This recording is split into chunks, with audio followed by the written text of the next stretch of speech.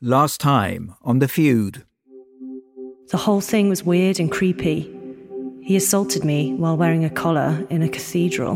The allegation was that I had said to this woman, I couldn't take my eyes off you during the service. Well, in actual fact, I was robed, I was sitting next to my wife, and I have in fact got pretty terrible eyesight. She says you actually stroked her hair for 10 seconds. Did you touch her hair? No. Some people hoped that this would be a Me Too moment. Me too, it happened to me, he did it to me. And of course, not a single person did. Before this incident happened, people were far more sympathetic. People then started to be like, actually, that does sound a bit creepy.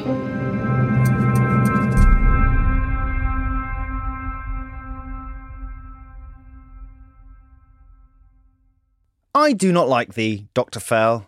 The reason why, I cannot tell. But this I know, and know full well. I do not like thee, Dr. Fell.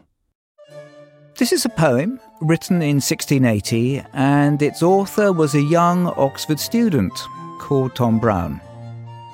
The story goes, he got into some mischief, whatever the 17th century equivalent of bringing a flamethrower on campus perhaps, and he was expelled.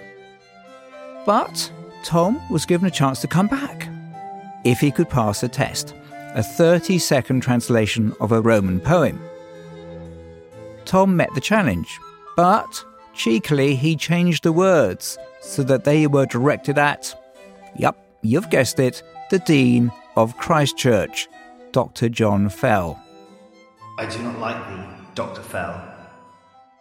How true this story is, well, I can't tell. I've sometimes thought, though, that this could have been written about Martin Percy.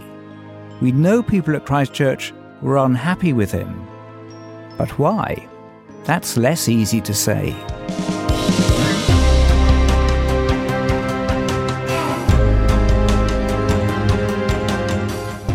You're listening to The Feud, a podcast brought to you by subscribers of The Times and The Sunday Times. I'm Andrew Billen. This is part 4. Who blinks first?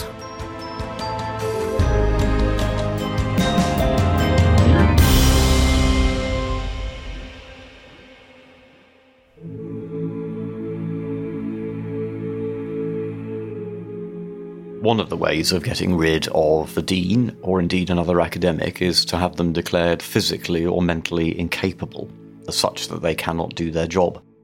Martin is telling me about what was going on in 2021. Following a really difficult year, he'd been depressed and was signed off sick for 6 months. And so Christ Church had started another internal process, this time about his mental capacity.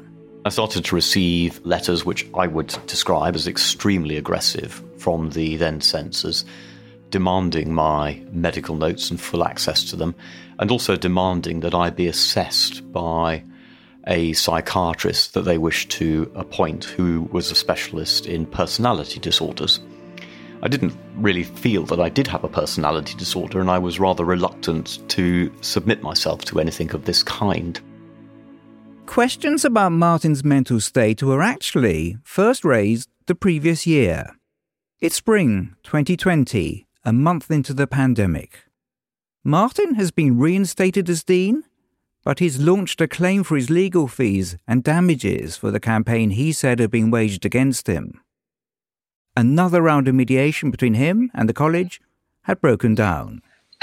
Mediation's ongoing, so I'm not going to say any more in respect. I'm listening to a meeting, and like the rest of us, even ancient, tradition-bound Christ Church had resorted to video calls. Martin wasn't there because of a conflict of interest. It's a secret recording of a governing body meeting. Okay, I think we need to move on. We have a request to comment from Sarah Rowland-Jones. Next up is Sarah Rowland-Jones, Professor of Immunology at Christ Church. I think we probably won't get very far on the argument that he's conventionally mentally ill. I mean, he doesn't have classical signs of depression or schizophrenia or madness, if you want to call it that. But I do think he has absolutely classical signs of what people would probably call a personality disorder. And you're just describing, your reams of documentation describe somebody who is the centre of their own world, whose sense of reality isn't necessarily the same as the rest of us, who is either a pathological liar or who actually believes the things that he's saying, but there's certainly a blurring of the boundary between truth and untruth for him. This is a confidential meeting, but word got back to Martin that it was being claimed he had a narcissistic personality disorder. And having received no such diagnosis, he saw Sarah's comments as a smear campaign. We were in full gaslighting mode here. And the consequence of that was I found myself being stigmatised, demonised, marginalised, isolated as a serious risk. Martin complained to the Royal College of Physicians, Sarah's professional body, saying that a professor of immunology wasn't qualified to judge whether or not he had a personality disorder. They later sanctioned her for breaching their code of conduct. When I asked Professor Rowland Jones whether she stood by her comments about Martin, Christchurch replied on her behalf. There was no assertion that the Dean had a personality disorder. It was an observation made in confidence. At the time of this meeting, many colleagues were exhausted and frustrated by Martin Percy's behaviour. There was no attempt to gaslight Dr. Percy. During 2020, Martin had also been referred to the police and church authorities for historic safeguarding allegations. Not about him, but things that had happened at Christchurch previously, but not reported. However, it was taken no further against Martin and resolved. Now let's move back to 2021. Martin's mental health is suffering. It was quite clear they were making a move to somehow try and establish that I was so mentally incapable that I shouldn't be allowed to work at all, with the added hook that this might not be a breakdown caused by them. It might be an underlying personality disorder that had never been diagnosed.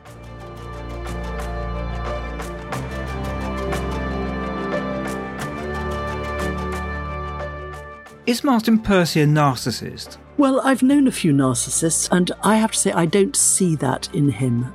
Angela Tilby has known Martin since before he became Dean. He doesn't behave in a manipulative way towards people. I've never seen any hint of that. He doesn't sort of crave that adulation and, worship that narcissistic people often seem to. I find it bizarre that people should invoke that bit of psychology against him. I'd have said he was much more on the hard-working, anxious, depressive scale, as many of us are. He was at the centre of an extraordinary storm which was about him, so of course he was defending himself. I didn't pick up any sort of suggestions of narcissism at all, I think. Alan Rusbridger had got to know Martin while they were both heads of Oxford colleges. From the sidelines, he saw the feud getting more and more bitter. There's a sort of inner steel in his character, I think, which I don't think any of us can really imagine until we were tested in that way, how we would stand up. But I kind of admired him for it. Christchurch don't accept that any of their actions contributed to Martin's ill health and explain things rather differently. The Dean had been absent for a continuous period of more than 6 months, which is the trigger set down in the statutes for a standard incapacity process. There were no aggressive letters. Relevant medical information was requested to comply with the Equality Act, and it was a proposal to see a psychiatrist, not a demand.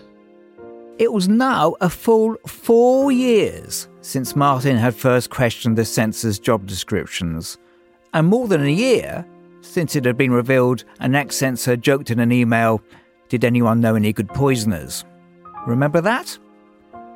The distrust and the animosity had reached monstrous proportions. I was taken aback by it. I've never, in 35 plus years in academic life, of course I've seen spats. Of course I've seen vendettas, I've never witnessed the visceral hatred that was expressed towards Martin. Professor Peter MacDonald is one of the few on the governing body throughout this saga to speak up for Martin, although he didn't speak to me until after Martin had left Christchurch. And it seemed to me merciless, pitiless. They wanted Martin to know how little they thought of him. This I find extraordinary. And although all the college's dons sit on the governing body, Peter says some pay little attention to the minutiae of governance. They have their own jobs to think about, students to teach. A lot of people had no notion of who Martin Percy was, but nevertheless, through some group dynamic or other, they were persuaded that whoever he was, he must be excluded. You won't be surprised to hear that Christchurch disagree. The very few members who believed that there was intrinsic animosity towards Dr. Percy were greatly outweighed by those who were alarmed at and dismayed by his behaviour. To back this up, Christchurch point to a no-confidence vote in Martin back in 2019. And the next year, 2/3 of the governing body wrote to the Charity Commission asking them to intervene. As Christchurch prepared its medical board hearing, what one newspaper would dub the Insanity Tribunal, Martin fought back. There had been many rounds of this fight, and he wasn't going to throw in the towel now. I found a top psychiatrist who was willing to represent me and said, I'll see you at the tribunal. And I knew with that person that it was highly unlikely that their medical expert would go anywhere near declaring me insane or a person with a personality disorder. And, of course, it wasn't the answer for them because they were looking for a quick execution. And, in fact, by simply standing up to them, I was effectively saying, if you want to do this, it's going to take you another couple of years. I will just sit in the deanery. I will stand firm. I will not be moved because I'm not insane and I don't have a personality disorder and I am not going to be labelled like that. Martin sounds so resolute to me here, talking about all this with hindsight. But there were signs that the pressure was affecting his judgment, that his resolution, his righteousness even, was taking him to places he really should not have been going. Martin's a writer. He writes all the time, essays on his website, about climate change, the governance of the Church of England, the class politics of the Bible, that kind of thing. There's this particular article that we all found extremely problematic. That's Phoebe Hennell. You remember her. She's the student journalist. In the autumn of 2021, one of those essays Martin had written came to light. It was called The Red Triangle. At the beginning of the article, there is a photo of some blue and white striped pyjamas and a Star of David. He makes it clear that he is not comparing his own plight to the struggle of the Holocaust. But in doing so, we felt like he inadvertently was in fact comparing his own, what he likes to call a kind of witch hunt against him, to the Holocaust. I thought surely he would have got someone to proofread his article and let him know that actually that's not an acceptable thing to say. I'm just going to read the section Phoebe's referring to. My experience of the last 3 years has given me a tiny taste of what it may have been like to be forced to wear the red triangle that the Nazis made political prisoners wear on the streets and later in the camps. He went on, however, and perhaps oddly, my persecutors want me to wear this red triangle on the inside of my jacket. That way, I can always know I am subhuman.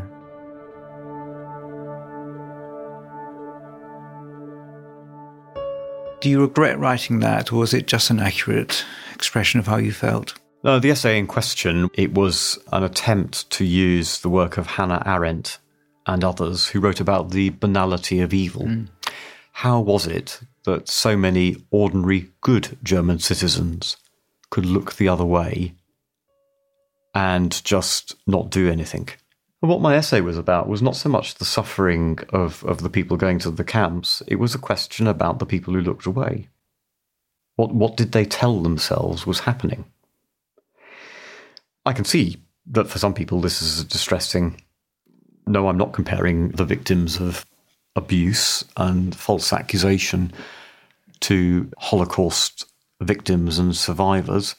Although, I'm bound to say, I think if you're drawing parallels between the falsely accused, it doesn't take you very long to get to Holocaust victims and survivors. Where was this essay, controversial essay, published? It wasn't. It was just literally on a website. It was just work I was doing, work in progress. That was all. Your own website? Yeah. To be clear, the essay was available online. It had been published. Martin's website may not be read by lots of people, but it was there. That the idea that it was not finished, that's so irrelevant. No, that does not fly with me. The undergraduates of the college weren't happy. That's right. But they didn't ask me anything about it. And unfortunately, in a sense, in an age where people are all too ready to jump to judgment and to look away when things get too difficult, it becomes quite easy to do that. It does feel to me like Martin misjudged this, and the essay was taken down soon after. I think it was a clumsy thing to write. From my memory of it, Alan also remembers the controversy it caused. It was a mistake. I mean, he had at least one breakdown during the course of this, and he felt very bloodied and battled and not well, frankly.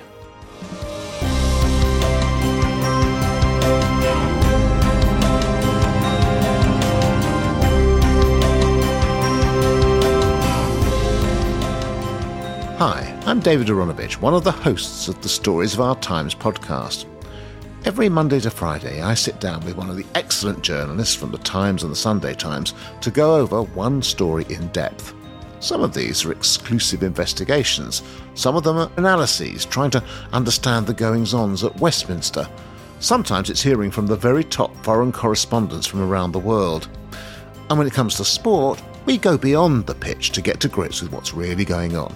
So subscribe to the half-hourly show that drops into your podcast feed every morning. Just search for Stories of Our Times wherever you get your podcasts.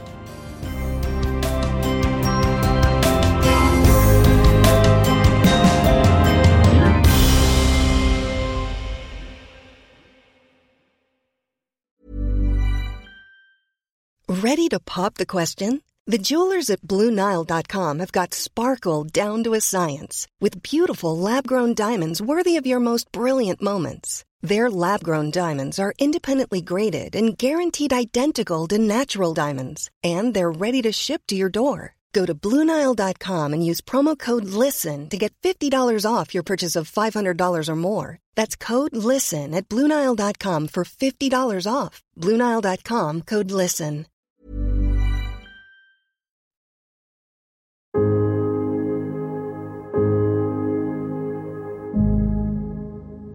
So, Christchurch governing body was the irresistible force that will keep applying pressure on their dean, and Martin was the immovable object who would not quit.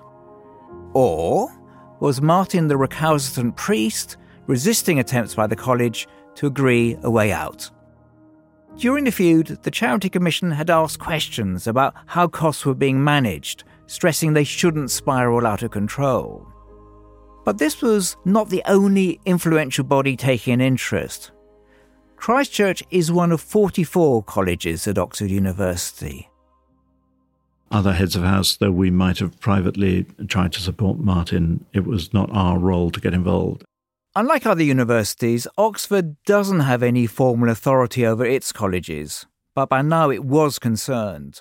The publicity around this is terrible. To most outsiders, they don't distinguish between one college and another. It's just an Oxford college. And I think there was a sense that we were all being damaged by this. Martin decided to make an approach to the university chancellor. He's Lord Patten, a distinguished Conservative ex-cabinet minister and the last governor of Hong Kong, where I now remember I actually interviewed him a long time ago. Lord Patten is a very big wig. I went to see the Chancellor and the Vice-Chancellor towards the end of December 2021 and said, I think this is now so seriously corrupt and broken, you're going to have a major problem in terms of bad publicity, bad PR, which I think, could take a generation to remove. It is so incomprehensibly dark and wicked. As this scandal continued, the headlines in newspapers and the chat around the university were disturbing some alumni. Support for the college seemed to be dwindling. My understanding is that Christ Church would normally receive about £5 million a year in things like new gifts, pledges and bequests. But during this time, they were receiving only about £1 million, so that's £4 million a year less than they might have expected.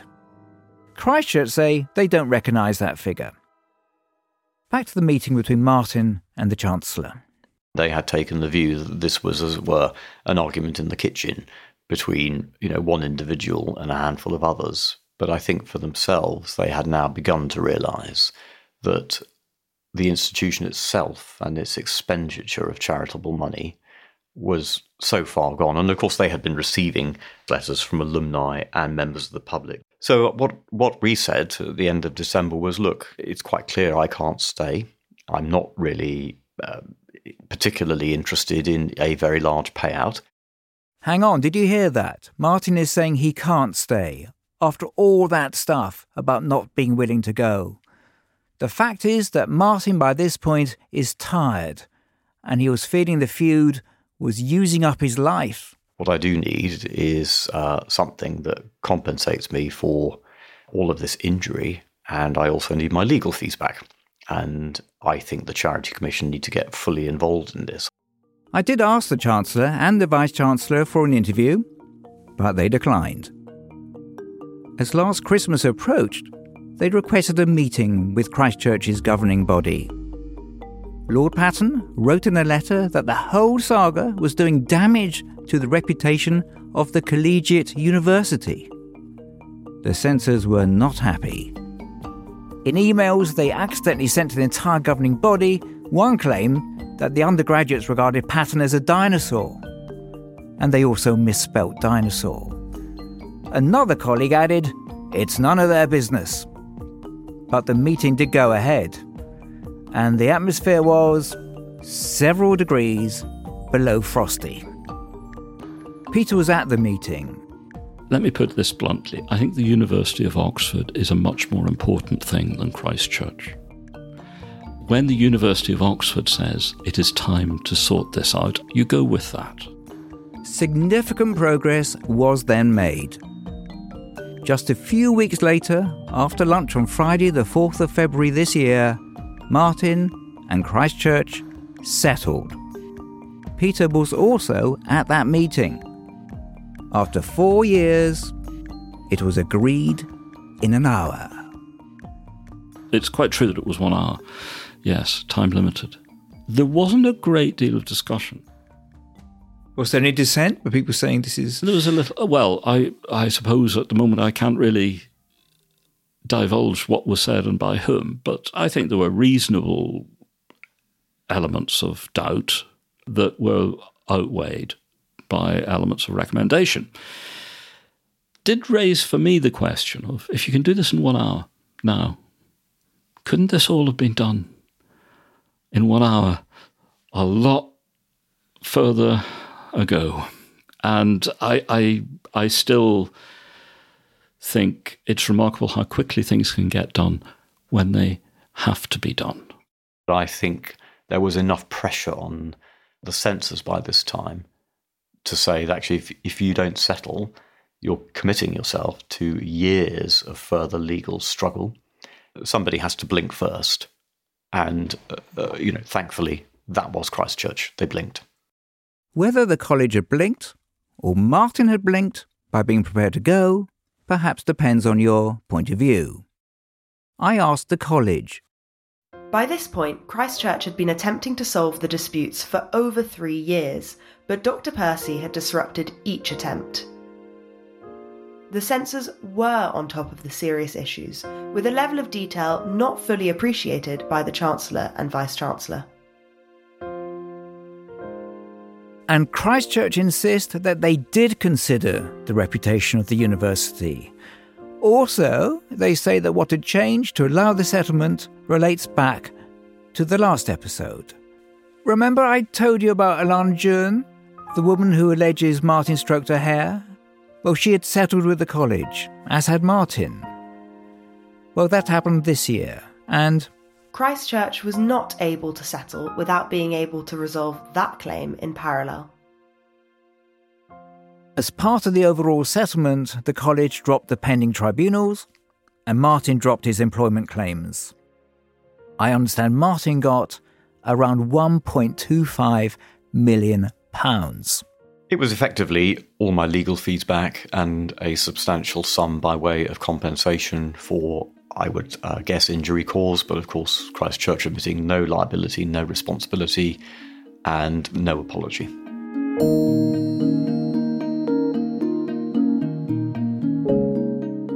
One of the many things that's been bothering me throughout this investigation is this.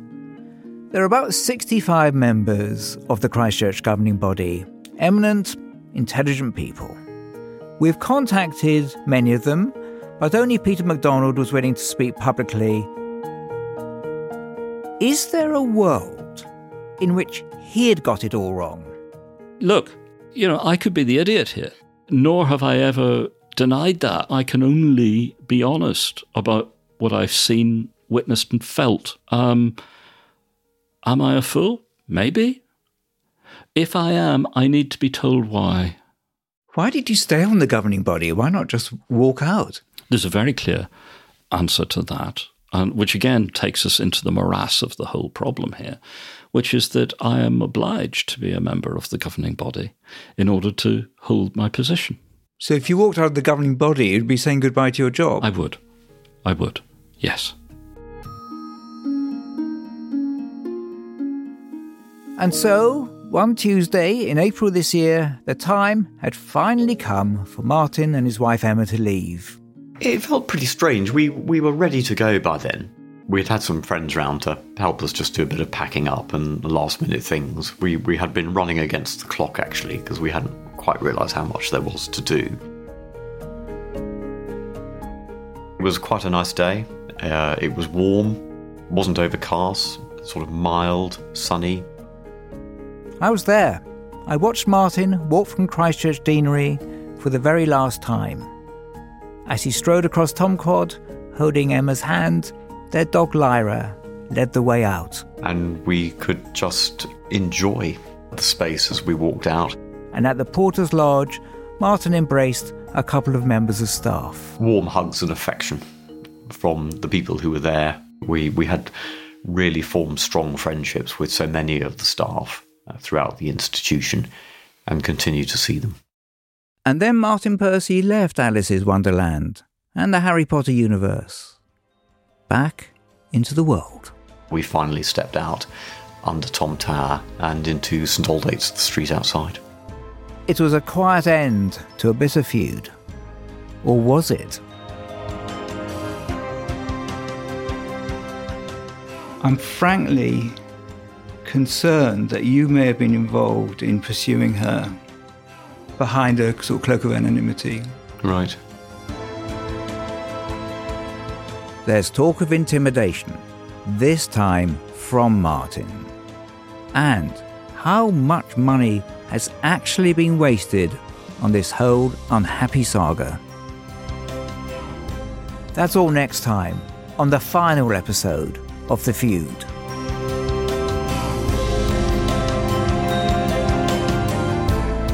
You've been listening to part 4 of The Feud. It's reported and presented by me, Andrew Billen. It's brought to you thanks to subscribers of The Times and The Sunday Times. The series is produced by Will Rowe and Brenna Dowdorf. Production assistance and fact-checking is by Constance Kampfner. The executive producer is Lynn Jones. And the original music and the sound design is by Tom Birchall.